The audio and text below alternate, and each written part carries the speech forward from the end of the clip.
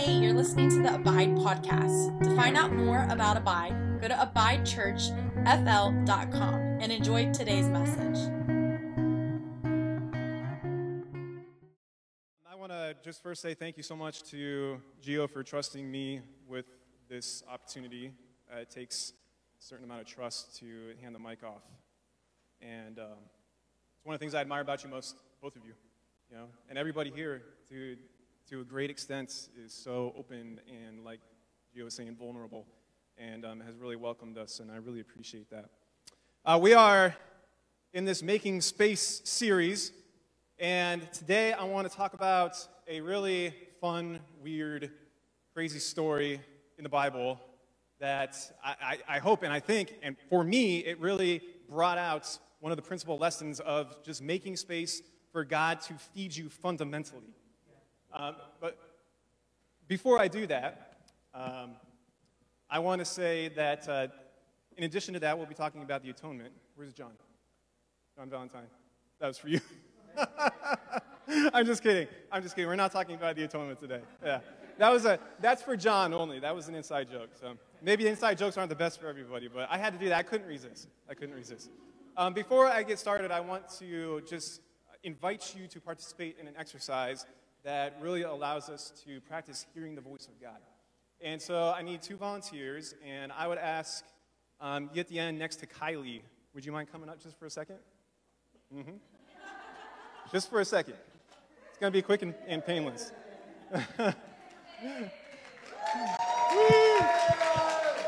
And sir, in the back, would you mind coming up and help me out just for 1 second? Yes, sir.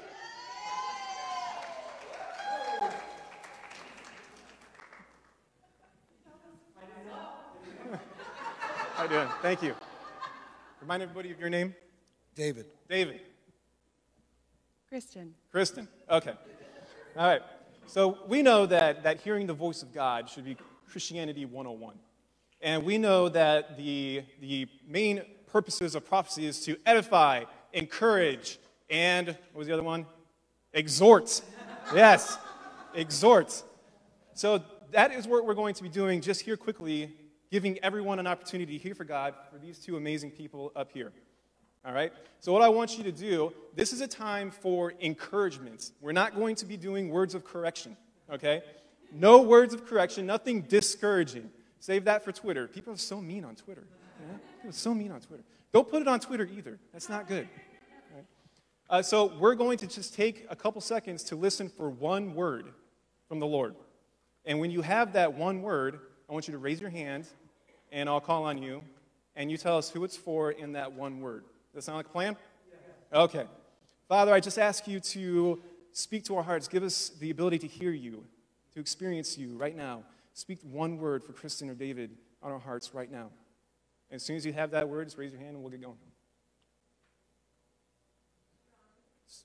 Strong for Kristen, yeah. Here. Whirling, free. Willing.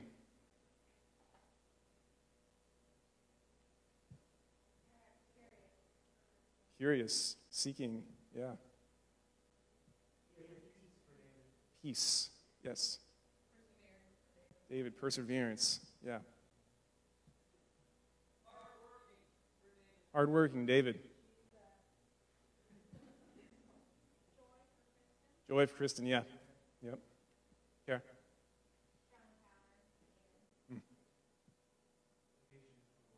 Patience. Yep.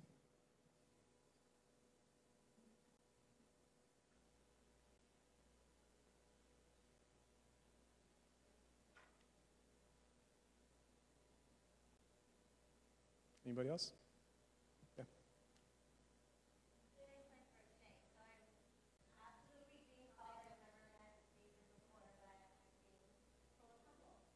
Humble. Amen. Leah. What was it? Love fearlessly. That's 2 words. Is that okay? Okay. Redeemed for David. Gloria. Holy for Kristen. Anointed Kristen. There's one over here. John. Oh. Follow. Which one? Both of them.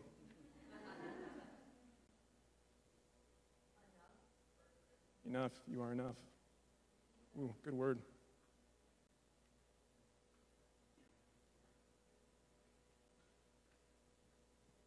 Right. Covington. Beloved, David. Amen. That resonate? Yeah? That resonate with you? Thank you. Thank you, everybody.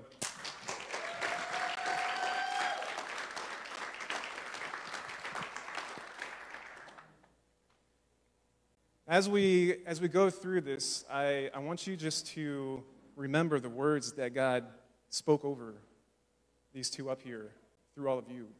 There were no words of condemnation, right? There were no words of, you're getting it wrong. You need to do better. They were building up. They were solidifying who we are, who they are, fundamentally. I want you to raise your hand if you weren't sure if God spoke a word to you, but when somebody else said it, that was what you had to. Yep. Yep. God is speaking these things to us about who we are fundamentally. We are loved and we're cherished. And He's looking to increase His presence inside of us. He's looking to mature us and grow us and to free us into everything that He's created us to be. One of those things, one of the principles and one of the lessons that I feel like are so important is what we are taking in to ourselves, what we are being fed by. Are we being fed on life, like what we heard? Or are we being fed on something else, which always leads to places we don't want to be? And so I want to take a look at this passage in Genesis, all the way back to Genesis 2:9. We have, up there. Quick, thanks. Let me bring that up here real quick. I don't want to turn around and read it.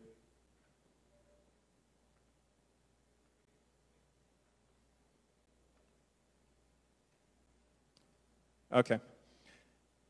And in that garden, the Lord God caused to grow from the ground every tree that is desirable and pleasing to sight and good, suitable, pleasant for food. The tree of life was also in the midst of the garden, and the tree of the experiential knowledge, recognition of the difference between good and evil. And I'm going to go off script a little bit and read Genesis 3, this crazy story here. That's got talking snakes and trees, and it sounds like a fiction story, a good one. So here we go. Now the serpent was more crafty, subtle, skilled in deceit than any living creature in the field which the Lord God had made. And the serpent, Satan, said to the woman, "Can it really be that God has said, 'You shall not eat from any tree of the garden'?" And the woman said to the serpent, "We may eat fruit from the trees of the garden, except the fruit from the tree which is in the middle of the garden. God said, 'You shall not eat from it or touch it, or else you will die.'" But the serpent said to the woman, "You certainly will not die, for God knows that on that day you eat from it, your eyes will be opened, that is, you will have greater awareness, and you will be like God, knowing the difference between good and evil." And when the woman saw that the tree was good for food and that it was delightful to look at, and a tree to be desired in order to make one wise and insightful, she took from its fruit and ate it. And she also gave some to her husband with her, and he ate. All right. So we're going to talk a little bit about these two trees. So why is this important? There's two trees in this garden, and both of these trees are suitable for food. One has a commandment, yes, you may eat of that. The other has the commandment, do not eat from it, or you will surely die. Why is it important to focus on what we're feeding ourselves with, is the question. I always like to start with that question, like, why are we even talking about this? And I believe one of the critical, essential reasons for that is that we begin to look like, on the outside, what we take in to ourselves. Our hearts will pour out of us, and we begin to take on the appearance of the things that we feed ourselves with. Luke 6:45, Jesus says, "Good treasure comes from a good heart." Right? It matters what we feed ourselves with. It matters what we are building on, the foundation that we stand on, the nourishment that we take in. If it's good, then the treasure and the fullness of life will not only transform us on the inside, but it will come out and we'll be able to make kingdom impact, dynamic kingdom impact on the outside. If what we take in has its roots in destruction and striving and selfish ambition, and all those things that lie on the outside of what God wants for us, then we will begin to take on that appearance as well. And I don't need to go into all that for us to understand the pathway here. You know, the path that we follow through both routes. So let's talk a little bit about this tree of the knowledge of good and evil. This tree, this knowledge of good and evil, has a Hebrewic connotation of having the right to decide good and evil. What else do we call this? Choice. Judgment. Right? When we feel like we have the right to decide between good and evil, what's good and what's bad, we are giving ourselves the right to judge. So we are taking that responsibility on ourselves. So you have to imagine this in this story that God is relating to his people, that he has the tree of life, and then he put the tree of the knowledge of good and evil, or in other words, the tree of judgment, in there as well, and said, do not eat from this. Now, for me, that seems kind of small, because I walk around probably for the majority of my life, and I think there's so many other things that are worse than judging. Like, why did he put a tree of judgments in the garden? Like, what is that about? Shouldn't it be the tree of lust, or the tree of murder? Something that would grab somebody else, our attention, and say, no, if you eat from this, if you take this thing on the inside, then you're going to die. But no, it's none of those. This tree, this judgment, is elevated far above the others. And he says, do not eat from this or you will die. And I have to ask the question, why? Why is judgment such a big deal? And I think the reason why this judgment is the prohibition is because it's antithetical to love. Or in other words, judgment and love cannot coexist. You cannot love and judge somebody at the same time. Greg Boyd says it this way: love ascribes worth at cost to myself. Judgment ascribes worth to myself at the cost of others. I'll say that again. Love ascribes worth at cost to myself, while judgment ascribes worth to myself at the cost of others.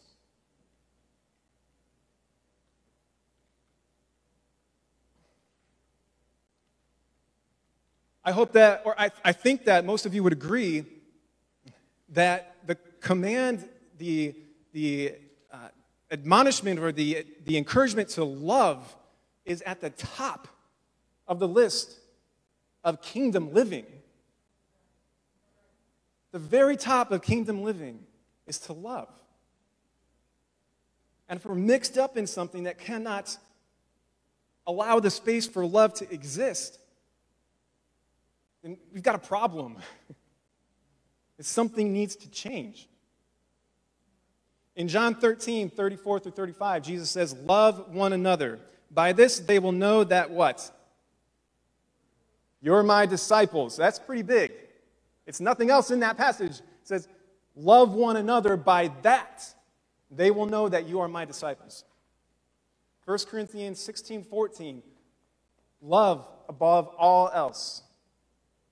1 Corinthians 13, the chapter that gets read at weddings. Without love, nothing else matters. Nothing else matters. 1 Corinthians 2 has the same message. Without love, there can be nothing good. Love is the key. Love is the key. But the problem is that we have trouble feeding from life. So we steal the worth from others to feed ourselves by default. The reason is because we need to feed. There is something inside of us that is driving to feed on something. We need that. We need nourishment. We are built to feed. We need the food in order to help us to grow. And when we don't feed from life, we'll feed on whatever else looks good to us. And in most cases, that becomes others. We feed on their worth to increase our own. This has become normal for so many of us, myself included. I'm no exception to this. We operate so often on autopilots, where we're just walking down the street, or we're walking through our house, or we're out mixed up in public, and we're thinking we have this autopilot dialogue going through our heads. Whatever it is for you, whatever it happens to be for you. Oh, they're more out of shape than I am. Oh, they're poorer than I am. I'm better looking. Let's bring some culturally relevant stuff into this. What about that homosexual, or the transgender, or the pro-lifer? Pro-choice is one that would get most of us fired up. Look at that Republican or that Democrat. Look at that Trump supporter. The liberals. All of these things, whatever that autopilot in your head happens to be, it thrives and feeds and grows on the message that you're bad, so I'm good. I get to be good because you're bad. When we do this, it almost seems unnecessary to say, but the wounds that we hand out when we live from this, when we're feeding on this tree, are deep. When we're judging others, we set them up to be inferior. And when they become inferior, they become easy to wound.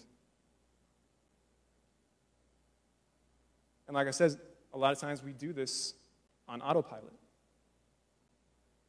When we eat from this tree, it leads to destruction. James 1:15 shows us a pretty clear path.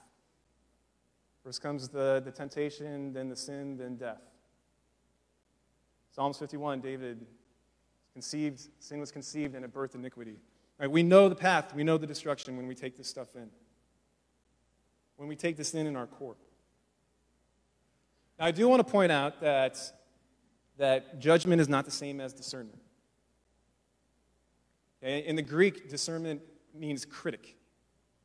And what we are discerning is it safe or unsafe? Now, can I trust in this situation or can't I? Should I go here or shouldn't I? Should I invite this person in or shouldn't I? Discernment doesn't get to touch the worth and value of somebody.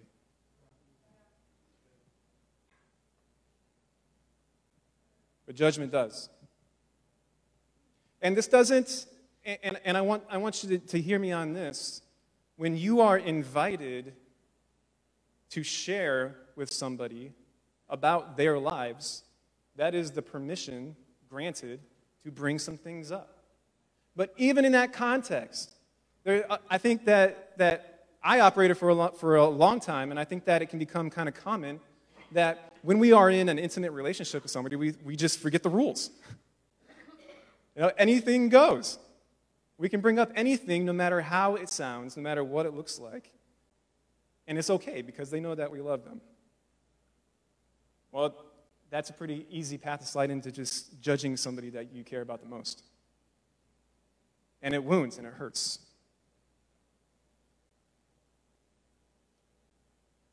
But how do we get here? How do we get to this place to where we've discovered that that we operate on this destructive autopilot, these messages that run through our heads? How did we get to this place?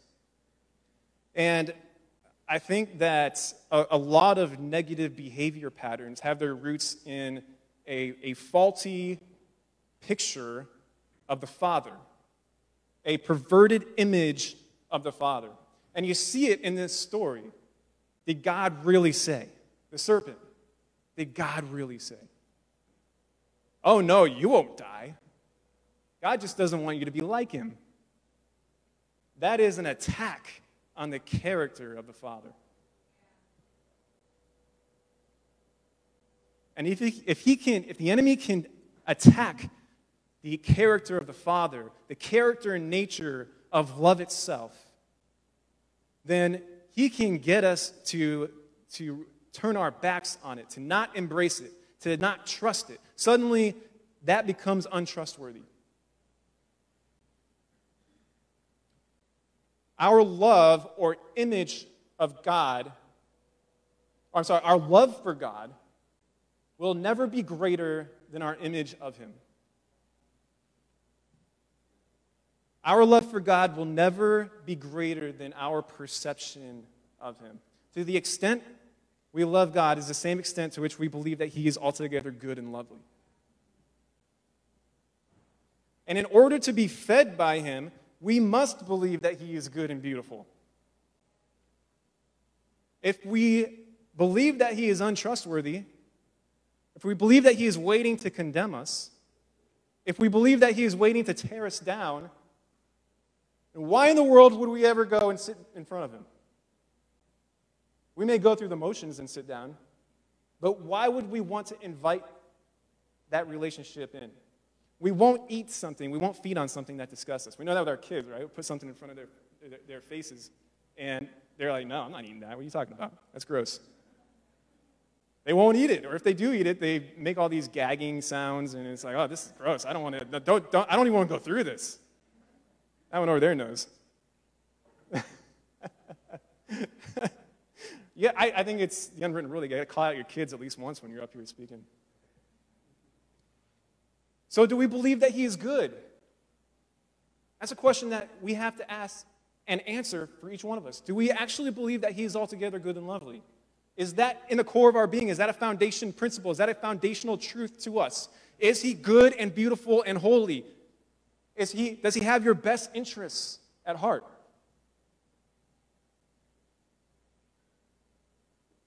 So that brings us to the tree of life. And I just want to point out Martin Luther here. Martin Luther, the father of Reformation, a huge, key figure in the development of our faith and what we understand Christianity to be. Martin Luther, the father of the Reformation, he loves Jesus. He loved Jesus and was terrified of the Father. A key central figure of the path of the development of Christianity and had so many great things, so many great contributions. Loved Jesus and was terrified of the Father. And many of us are also. Many of us are also in love with Jesus and terrified of the Father. Jesus is love, grace, and forgiveness, and God is wrath, vengeful, punishing, and condemning. But on the same side, we all know and accept that Jesus is God. So we end up believing in this kind of split personality deity.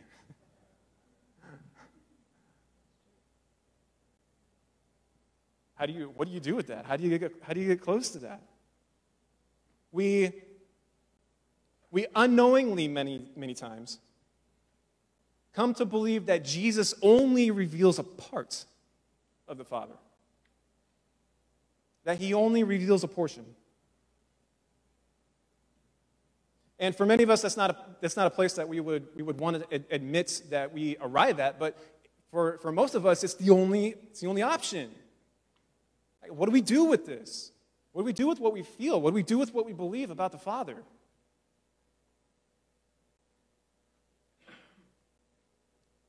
So how can we trust and be intimate with a God we think can embrace us one moment and destroy us the next? So difficult. And I think that we can make strides in that. That's what we want to be doing, and we want to be maturing, and we want to be growing in intimacy and coming into that place with the Father where he feeds into us. But for most of us, there's this nagging, lingering thing, this hesitation. And it comes from this. How do we get close to you? How do we get close to you? How do we sit and soak in your love and believe that you are altogether lovely and beautiful? How do we feed on you from that perspective? How do we feed on you with that perception? But there's an answer for this. Thank goodness. And the answer and the solution is to understand that nowhere in all of Scripture, Old Testament, New Testament, nowhere is there any support for the theology or doctrine that Jesus only reveals a portion of the Father. No, quite the opposite. In fact, an underlying current, strong current of the New Testament narrative is that Jesus fully reveals the character and nature of the Father. He is the key to unlocking the beauty of God. He is the cipher to the code. We have often, and again, myself included, for most of my life, I found myself allowing other people's opinions and teachings and my readings of the Old Testament scripture and my own life experience. I allowed those qualities, those things, to define Jesus instead of allowing Jesus to define those things.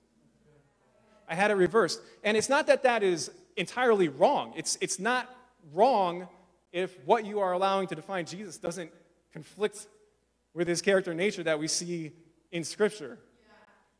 But when it does, something's got to give.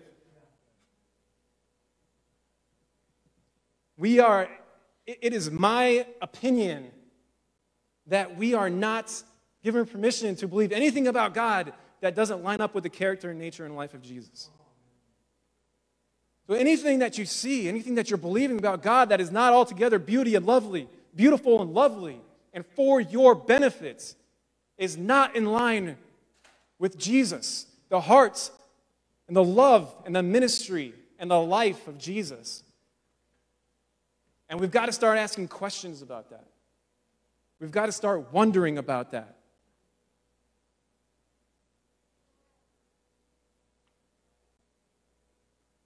Hebrews 1 through 3. One of my favorite passages. I stood up here a couple months ago, and I talked about the passage in Revelation that has become my favorite passage to confirm that Jesus is the only one who has ever fully revealed the character and nature of the Father. Hebrews 1 through 3 is also a favorite one of mine. Hebrews 1:1, this is amplified. God, having spoken to the fathers long ago in the voices and writings of the prophets in many separate revelations, each of which set forth a portion of the truth, and in many ways has in these last days spoken to us in the person of one who is by his character and nature his Son, namely Jesus, whom he appointed heir and lawful owner of all things, through whom also he created the universe, that is, the universe as a space-time matter continuum. I want to point out in verse 1, the writer of Hebrews is saying God in the past has spoken to us about himself through the ancestors and the prophets, and they revealed a portion. And remember I said many of us grow up believing that Jesus reveals a portion of God. Now, the writers of Hebrews is saying the prophets and the ancestors only revealed a portion of Jesus.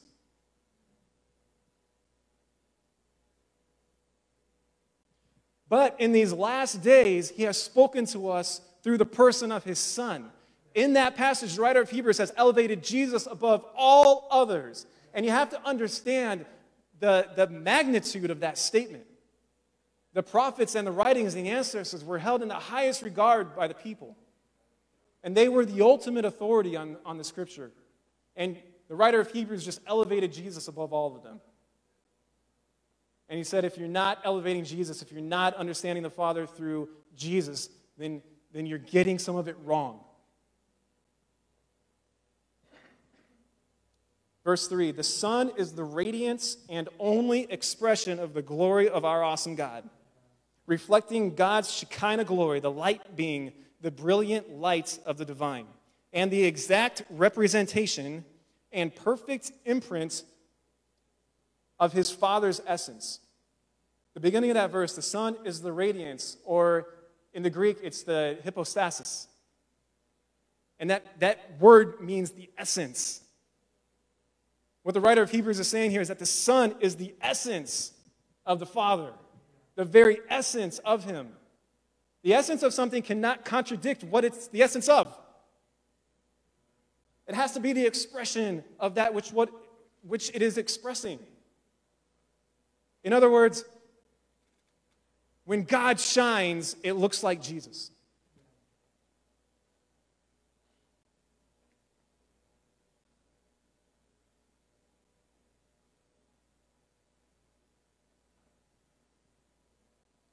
And this is how we begin to feed ourselves from life rather than the knowledge of the tree of good and evil. When we dare to believe that Jesus is as beautiful, or that God is as beautiful as Jesus reveals him to be. When we dare to believe that the Father is as beautiful and altogether lovely as Jesus reveals him to be. Then we come to him and we sit and we feed on the love that he has for us. And we make space for him in our lives because we trust that every time that we commune with him or abide in him, that we will be filled. That we will come away more complete than what we were before we went in. That he is there to be the perfect father for us. And then when we sing, "You're a good, good father," we begin to understand the magnitude of those words. It's not what we thought it to be. It's not what it looked like before. He really is that good. He really is as good as Jesus reveals him to be.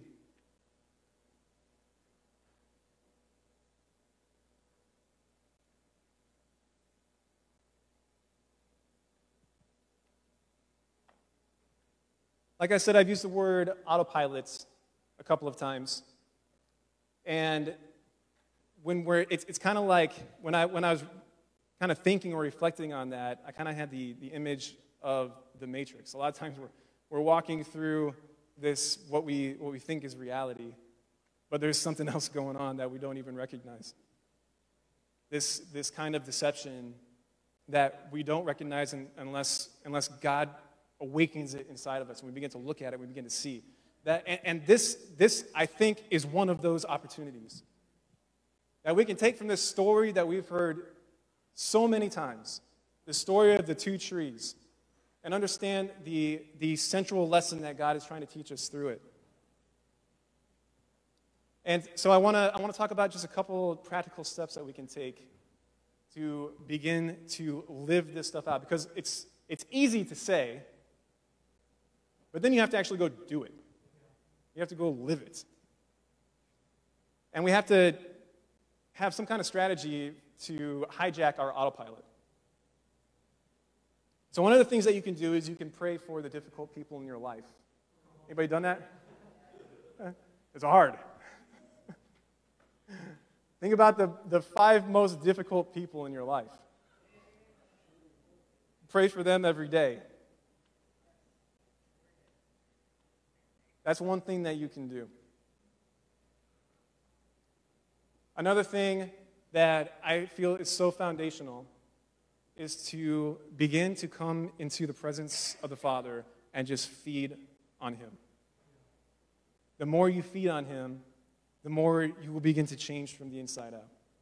And the easier it will be to interrupt your autopilot and begin to view the people around you with the only opinion we're allowed to have of them, that they have unsurpassable worth and value. So as a response to this, I want to give us the opportunity to envision the number one most difficult person in your life. And then I'm going to ask you to ask the Father to reveal them to you how he sees them. So I'm going to pray, and I want us all to close our eyes and imagine the most difficult person in your life, and then ask God to show you as he sees them. Father, I thank you for just interrupting our autopilots. I thank you for being able to shine a spotlight on things that we may not have seen before. I just ask you, Lord, to show us the most difficult person, the hardest person that we have in our lives.